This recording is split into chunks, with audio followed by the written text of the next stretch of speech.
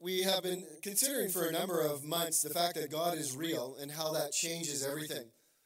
Again, we come to this notion of money and possessions, and we find that to be true again. That if God is real, then what he has to say about our possessions or about the things that we own and about this world changes everything. Last week, we talked about the fact that money matters, and if we just go on the sheer basic reality of how much money and wealth and possessions is mentioned in the Bible, it ought to catch our attention. And we ought to be asking ourselves, God, why have you said so much about money and possessions? What is it that we need to hear from you? What are you telling me that I need to know that maybe I don't want to know or haven't heard before? And so I want us to think carefully through these things. As I am working through these messages, there's 2 or 3 things that are framing my thinking or foundation to how I approach the many scriptures that talk about wealth and possessions. Now, the first is simply the ownership of God. Everything belongs to God. And we went through scripture after scripture last week that talked about that, and I might just have a few review of that in a moment. But it's a reality that within the framework of money and possessions, the Bible tells us again and again and again that we own nothing, that God owns everything. The second thing that I think is really important for us to understand as we think about wealth and possessions is that they are temporal, that they are framed by a very real reality in our life, which we'll talk about next week, and is what Paul talks about. It's what Job reminds us about, that we brought nothing into this world, and we will take nothing out of this world. And that really should be the frame through which we look at and understand money and possessions. And then the third reality that I think is foundational to all of us is to understand that the material goods around us are not the only thing that matters. That there is a spiritual reality as well, that this is a present world, but we have a future world that is coming. And those two intersect with one another. And there is a clear relationship between the two. And so it's helpful for us to understand that reality. So those 3 things I think are foundational, or they certainly are for me, as I try and process and understand many of the scriptures that talk about money and wealth and possessions. As I said, there's a few scriptures that are maybe helpful for review to remind us of the ownership of God over anything, everything, just to continue to embed that in our hearts and minds. David, Moses, and another biblical writer have told us about these things. For instance, Moses said, "Behold, to the Lord our God belong heaven and the heaven of heavens and the earth and all that is in it." No exceptions, no preclusions or exclusions. To God belong everything in heaven and on earth. David said the earth and everything in it, the world and all its inhabitants, belong to the Lord. Why? Because he laid its foundation on the seas and established it on the rivers. And then finally, Isaiah. In Isaiah 42:5 says, "Thus says the Lord, who created the heavens and stretched them out, who spread out the earth and what comes from it, who gives breath to the people on it and spirit to those who walk in it." What more could seal the reality that God owns everything in the fact that he even gives you and I breath as we walk on this earth? So if it is true then that God owns everything, everything that's in the heavens above, everything that's on the earth, everything that's in the sea, everything that is around, then how is it that we acquire some of God's possessions?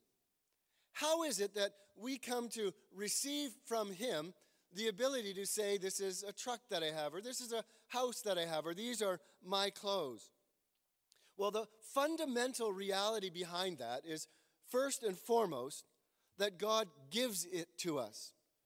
And it's a way of pushing down our pride when we begin to understand this reality. For instance, in Deuteronomy chapter 8, verse 18, Moses says to the people, "You shall remember the Lord your God, for it is he who gives you power to get wealth, that he may confirm his covenant that he swore to your fathers as it is to this day."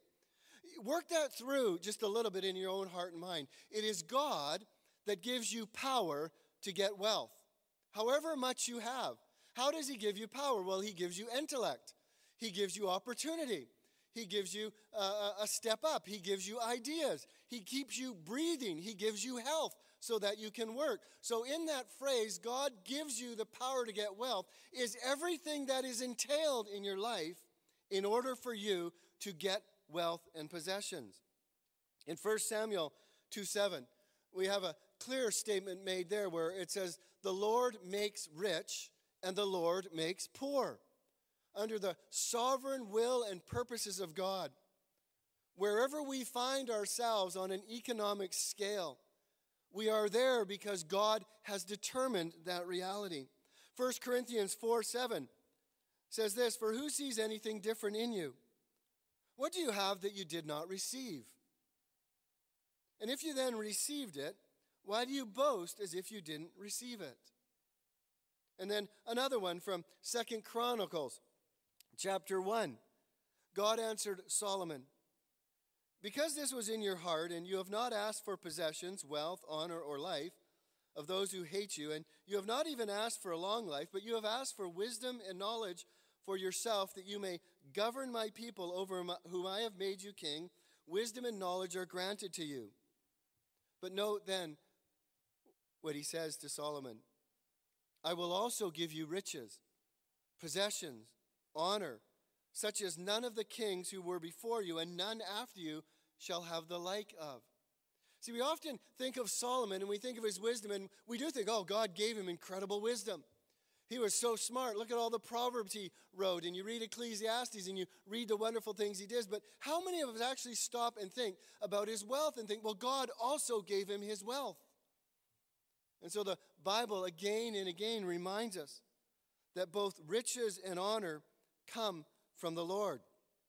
Chris read a little bit earlier from the book of Ecclesiastes, chapter 5 and chapter 6. In both of those contexts, we read that when God gives somebody wealth and possessions, all our wealth and all our possessions come from the graciousness of God.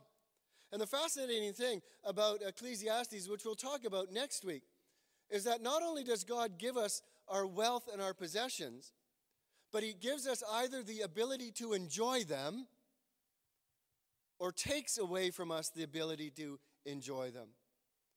You need to work that through a little bit. And sometimes we know that even ourselves, we can have lots of things, but we never enjoy them. Why is it that we are unable to enjoy everything that God has given us? And on the other hand, why is it that we can enjoy what God has given us? So again, the Bible says not only does God give us our stuff, but he gives us the ability to enjoy our stuff. 1 Timothy chapter 6, verse 17 adds to this. It says, as for the rich in this present age, charge them not to be haughty, nor to set their hopes on the uncertainty of riches, but listen to this, but on God, who richly provides us with everything. Why? So that we might enjoy it. So the Bible is clear, and there are many other places we can turn, that tell us that God gives us our wealth and possessions, that God gives us the ability to enjoy our wealth and possessions, and that God has given them to us so we can richly enjoy the gifts that he has given us. But I was thinking, again, just as I was wrestling through things in my head, what goes through your mind when you pray? Our Father in heaven, give us this day our daily bread. I sometimes wonder if our wealth and possessions exclude us from praying that. We say, well, we don't even think about it, even subconsciously. We think, well, I don't need to pray that because I have wealth and possessions. I have more than my daily bread. I have freezers full. I have pantries full. I have money in the bank that I can go and get stuff if I want to. We need to think that through. I won't open it up for you other than just to say, how do you pray that? Why do you pray that? What does it mean to you when you pray that? And maybe one of the things that should go through our hearts and minds as we pray that is that we may be the means through which God answers that prayer for somebody else who is impoverished. So again, where does our wealth come from? The simple answer is our wealth comes from God, but that God distributes it to you and I so that we become those who he created who possess some of the wealth that he has. And so what I want to do for the rest of our morning today is talk about how do we get some of that wealth. And then next week to talk about what are the attitudes that we are to cultivate and what are the attitudes that we are to discard when it comes to wealth and possessions. So the first thing is simply this: how do I obtain wealth and possessions? Again, assuming that God owns everything and God gives us everything that we own, how do I get some of God's stuff? Well, the first thing is ways that we ought not to get some of God's stuff. And these are found in Scripture. We won't spend a lot of them, but I just want to drop them on you so that you understand that God says this is not how you acquire wealth. So one of the obvious ones is through stealing or to defraud others. James chapter 5, which we looked at a number of weeks ago, speaks about getting rich off of the back of others. Behold, the wages of the laborers who mowed your fields, which you kept back by fraud, are crying out against you, and the cries of the harvesters have reached the ears of the Lord of hosts. So to get rich by withholding money that is due others because of work they have done for us is not a way that we obtain wealth and possessions. In fact, God unanimously and throughout Scriptures decries any kind of fraud. Exodus chapter 20, verse 15 says this to us: you shall not steal. We are not to gain money and possessions by stealing it.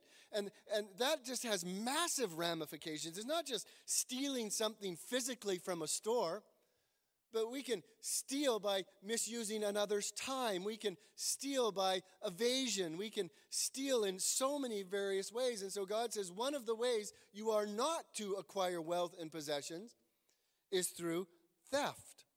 In Psalm 37:21, it says, the wicked borrows but does not pay back. That's a form of theft. To borrow something from somebody and then not return it or not pay it back is a form of theft. It is a way of receiving wealth or possessions in a sinful way. We've witnessed, particularly across the States, but looting, as people break into stores and run out with various goods that they've neither worked for or they've certainly not paid for. That is a form of theft, and it is not a way in which we are to acquire anything of God's possessions. So we are not to steal or defraud. A second way, and these are just general categories, but dishonest scales.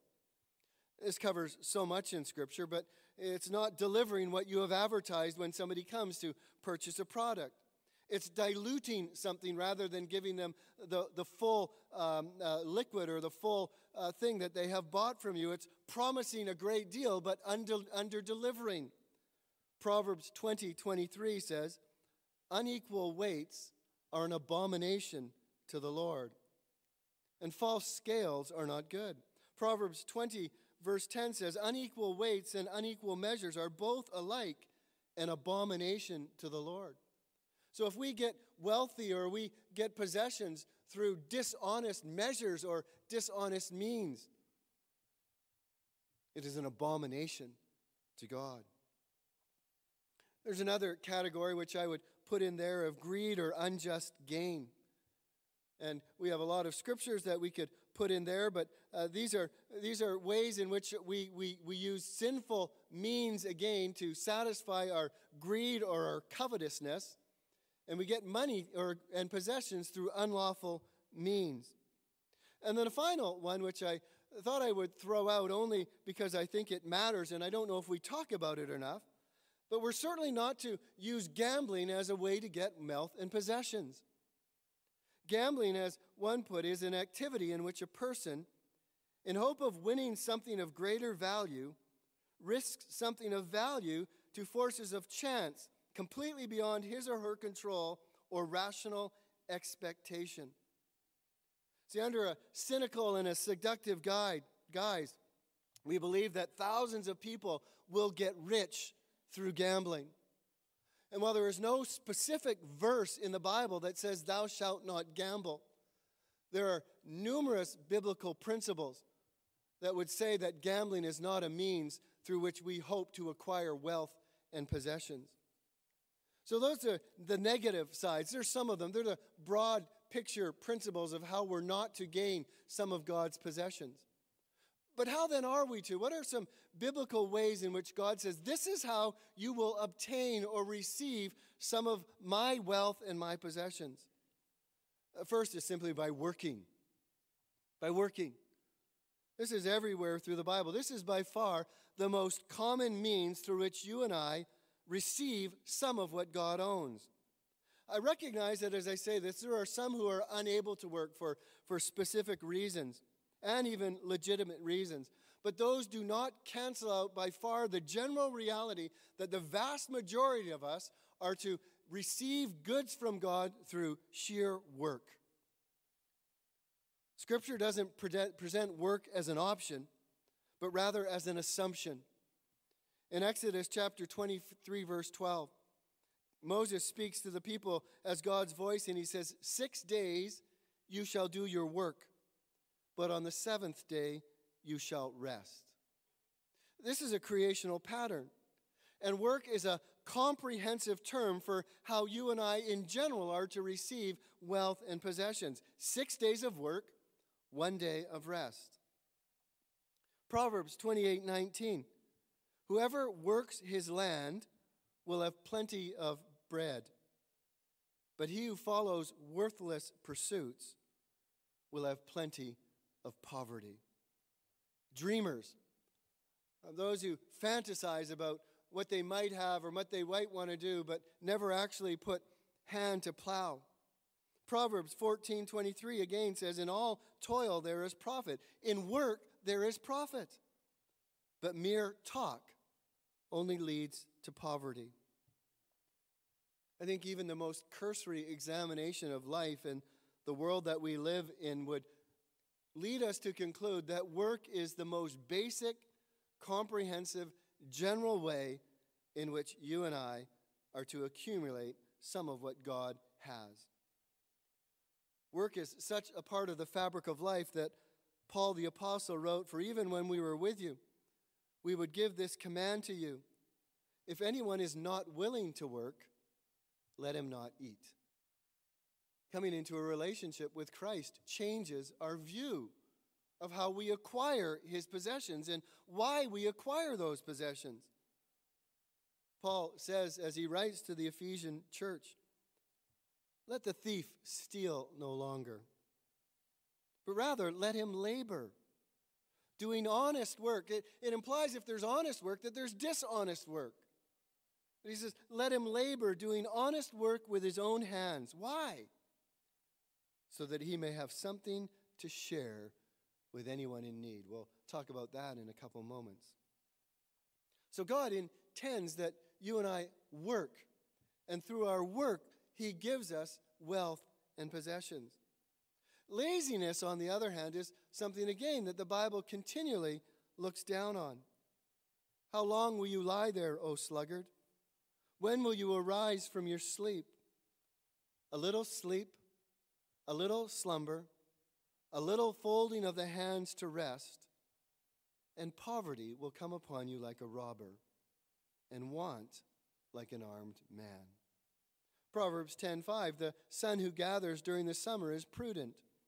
The son who sleeps during the harvest is disgraceful. You can find numerous other proverbs in the book of Proverbs that talk about the sluggard and talk about laziness. Proverbs 13:4, lazy people want much but get little, but those who work hard will prosper. This is the wisdom of God. In Proverbs, we find even an illustration of nature, which says, okay, if you won't look around you at other human beings, well, look at animal life that God has created. And so in Proverbs chapter 6, verse 6, the author there says, go to the ant, O sluggard. Consider her ways and be wise. Without having any chief or officer or ruler, she prepares her bread in the summer and gathers her food in the harvest. We think, go to the ant? Really? Yes. Look at nature. Look at how God has created nature and how nature itself provides for itself by working. And by working, I hope we understand, ultimately we are working for God. Because he owns everything. He is ultimately the one through which we receive everything that we own and have. And so do your work heartily as unto the Lord. So this is one of the themes that you will find throughout Scripture, that the way we acquire wealth and possessions is through work. The second, believe it or not, is through receiving gifts. Have you ever received something for which you didn't work? Kind of out of the blue, God simply meets your need. He provides for you through some amazing generosity on behalf of somebody else. But God provides simply as a gift. He just gives it to you. That's a legitimate way to receive wealth and possessions. I was reading again of Deuteronomy chapter 8, and reading in Deuteronomy chapter 8 how as the people of Israel coming into a land, he says, you're coming into a land with brooks and streams and fountains. You don't have to dig wells. I'm just giving you water so that you can water your gardens and water your fields and water your fruit trees. I'm bringing you into a land where there's already wheat and barley and vines and fig trees and pomegranates. I'm just giving you that as a sort of a head start to life. He says, I'm bringing you into a land where there are olive trees and where there's honey. I'm bringing you to a land where there's iron and copper. I'm just giving you that stuff as a head start to life. Or in the beginning of the book of Joshua, we find that as Joshua is preparing the people to enter into the land of Canaan, Joshua says to them, you're going to move into cities that you didn't build. And you're going to inherit vineyards and orchards which you didn't plant. God simply says, I gave them to you. It's remarkable if we actually sit back and think how much of what we have has simply been gifted to us. I think not only does God gift us things, but what about an inheritance? How many of you have ever received something from a will of another? You didn't work for it, yet God sent it to you. It's not yours. You don't deserve it. It's not owed to you. And yet God, in His mercy and in grace, puts you on the mind of another, puts you on their mind such they put you in their will. It's an incredible amount of money that is gifted to people around the world any given day. Paul rejoiced in the way that the Philippians believers had sent to him gifts that provided for his needs. Paul wrote, I have received full payment and more. I'm well supplied, having received from Epaphroditus the gifts you sent, a fragrant offering, a sacrifice acceptable and pleasing to God. Sometimes our needs are simply met by the gifts of others. I have seen this in my life again and again in so many different ways. I was thinking about one in particular as I was working through this particular point. A number of years ago when I had three not so little boys, they might have been like maybe 8, 10, and 12. They had all received fly rods, and they loved fishing, and so we would go fishing all the time. And I somewhere had mentioned that I was going to go fishing with my boys, take them away for a weekend. And an individual came up to me, was just talking to me about the trip, and they said, well, are you going to go fishing with them? And I said, no, I don't have a rod. My boys have a rod, but we'll have a good time. We got a canoe, and we'll float around. That was early in the week, and Friday was my last day of work, and I'm sitting in my office, and I tap on a window, and here's Ron. He comes to my office, and he says, you got a minute? I said, yeah. He says, come out to the car with me. I go out to the car, and he says, I was thinking of you, and I thought you could use a fishing rod. And he had bought me a beautiful fly rod.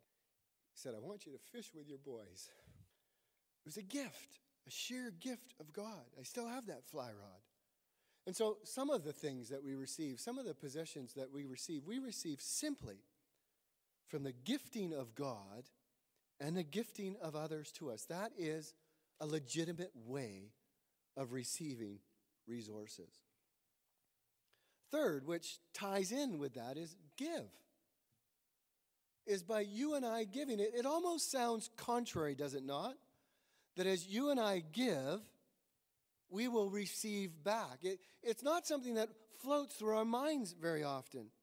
But again, this is a truth that I've seen worked out in my life and worked out in the lives of so many others. As I said, it appears counterintuitive. God loves to be generous, and he loves to see his children be generous and cultivate generosity in ourselves, because generosity reflects the Father's heart. When we are generous, we're saying at least a couple of things. We might be saying, I have more than I need. Out of my extra, I want to provide for your need. Or what we might simply be saying is, I realize that I have what you need, and I want to give it to you. True generosity, I believe, comes from grasping and knowing that all that we have has been given to us first. And when we give away our stuff, we're actually giving away God's stuff. It's hard for us to settle that into our hearts and our minds. But if we understand Scripture, and if we understand what I've been saying so far, that's true. Everything that we have comes to us from God, and it is ultimately His. And so when we give away our stuff, we're actually giving away God's stuff. And this is why I had Chris read that passage from the book of Luke, where Jesus says, give, and it will be given to you. Do we think like that? Do we think with a generous heart? I know that's not our motive to give, but it's one of the biblical realities behind giving. Give, and it will be given back to you. Now, listen to how Jesus says it will be given back to you. Good measure, pressed down. You know, when you take flour or brown sugar, and if you just scoop it in a cup, you've got a bit. But if you press it down, you can get like twice as much brown sugar or twice as much flour in that measuring cup. Or when you shake something, how when you shake it down and there's more room at the top. And so you fill it and you shake it. Running over will be put back into your lap. And then this amazing word, for the measure which you use will be measured back to you. It's something to be on the losing end of a giving contest with God. You will never win. And it's a principle that is so hard for us to understand, but as we are generous, God gives us more to be generous with. And if we're stingy, it just dries up in our hands. I think it's the principle that Paul picks up on in 2 Corinthians chapter 9, where he says, whoever sows sparingly will also reap sparingly. And whoever sows bountifully will also reap bountifully. I was reading in the book of Proverbs, and we find this affirmed. He says, one person gives freely, yet gains more. It's amazing. Generosity doesn't deplete your stores. Somehow it increases your stores. He says, one person gives freely, yet gains more. Another withholds what is right, only to become poor. A generous person will be enriched, and the one who gives a drink of water will receive water. And then notice this proverb. Whoever is generous to the poor lends to the Lord, and he will repay him for his deed. Or again, whoever gives to the poor will not want, but he who hides his eyes will get many a curse. 2 Corinthians 9:11, yes, you will be enriched in every way so that you can always be generous. It's this amazing cycle. God enriches us, not so we can hang on to it, but that we can be generous. And the more generous we are, the more God enriches us. And it's this wonderful circle. And yet it's so hard for us as God's people to understand that reality. And yet it is a scriptural principle of how God gives us wealth and possessions. And it's not just material possessions. I was reflecting on this spiritually. God's generosity to us spiritually. Blessed be the God and Father of our Lord Jesus Christ, who has blessed us in Christ with every spiritual blessing in the heavenly places. Even as he chose us in him before the foundation of the world, that we should be holy and blameless before him. In love, he predestined us for adoption to himself as sons through Jesus Christ, according to the purpose of his will, to the praise of his glorious grace with which he has blessed us in the Beloved.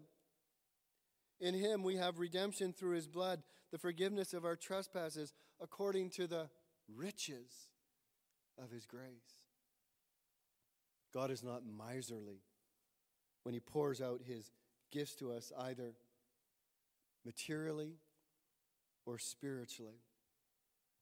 In another place he says, "For you know the grace of our Lord Jesus Christ, that though he was rich, yet for your sake he became poor, so that by his poverty you might become rich." Have you ever been enriched by the generosity of another? And so we find in the scriptures that we can receive some of God's possessions through work.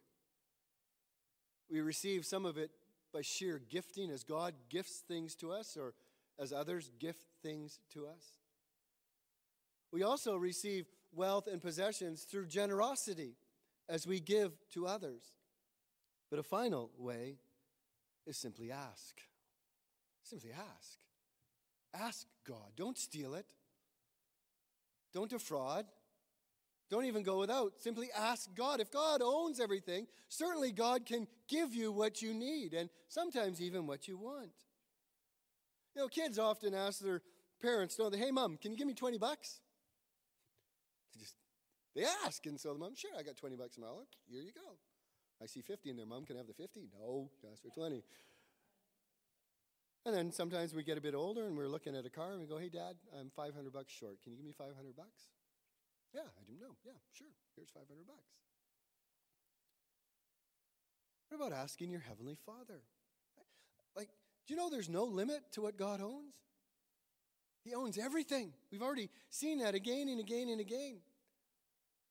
We ought to have the courage and the confidence and the ability to trust our Heavenly Father to not only know that he knows what we want, but to know that he has the ability to reply or to give us whatever we need. Remember James a little while back? You ask, but you receive not, because you ask with the wrong motives, that you may spend it on yourself and your own pleasures. So James assumes that asking is okay. It's just we got to get our motives right as we ask for things from our Heavenly Father.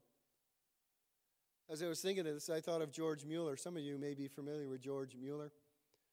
He was a man that I think God placed on our earth to demonstrate to us that God is able to abundantly supply all our needs according to his riches in glory. George Mueller had hundreds of orphans under his care. He had hundreds of missionaries around the world that he supplied, and never once did he ask people for money or anything, but he always went to God, and God always, always, always provided what he needed. He asked his Heavenly Father, and God provided him what he needed. We're going to spend a little bit of time, probably next week, talking about Agur from Proverbs chapter 30. And this is what he says as he's praying. 2 things I ask of you, God. That you give me neither poverty nor riches, but just what I need. Don't make me so rich that I forget you, and don't make me so poor that I have to beg and steal from others, but give me what I need. And it comes back, does it not, to Matthew chapter 5. Give us this day our daily bread. So as we think then about the ownership of God over everything, which he does, and it is all his, this is how we receive that wealth and that stuff that God has. We receive it through working. We receive it through it being gifted to us. We receive it by giving to others or through generosity. And we receive simply by asking. And so as you reflect on these things, and there's a lot to think about. My head's been full as I've been working this through. Some of these things I have been reminded freshly of. Some of these things I've been chastised that I've not been thinking of them correctly. But as we think them through, go back to sort of the basics. Our Father who art in heaven, give me this day my daily needs. No more, no less. Give me today what I need.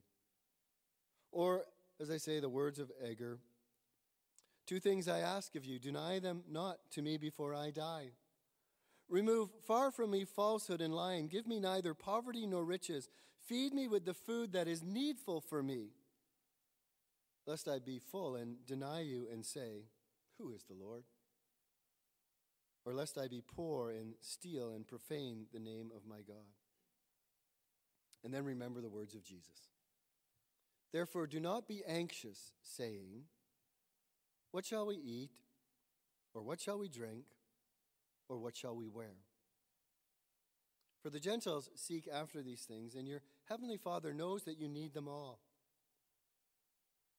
But seek first the kingdom of God and his righteousness. There's that tension between the material and the spiritual. But seek first the kingdom of God and his righteousness, and all of these material things will be added unto you. Let's pray. Father in heaven, we thank you for your word today. As we continue to dive into the things that you have to say about money and possessions, it's good for us to maybe once again go back and revisit these things. Maybe we haven't thought about them for many, many months or even years. So, Father, today in particular, would you help us spend time this week thinking through again this reality that you own everything, but that you also are generous and you disperse that through your sovereign will to the inhabitants of this earth. And would you remind us how it is that we receive some of your possessions? Would you steer us away from illegitimate means of gaining wealth to the ways that you outline in Scripture? We ask these things in Jesus' name. Amen.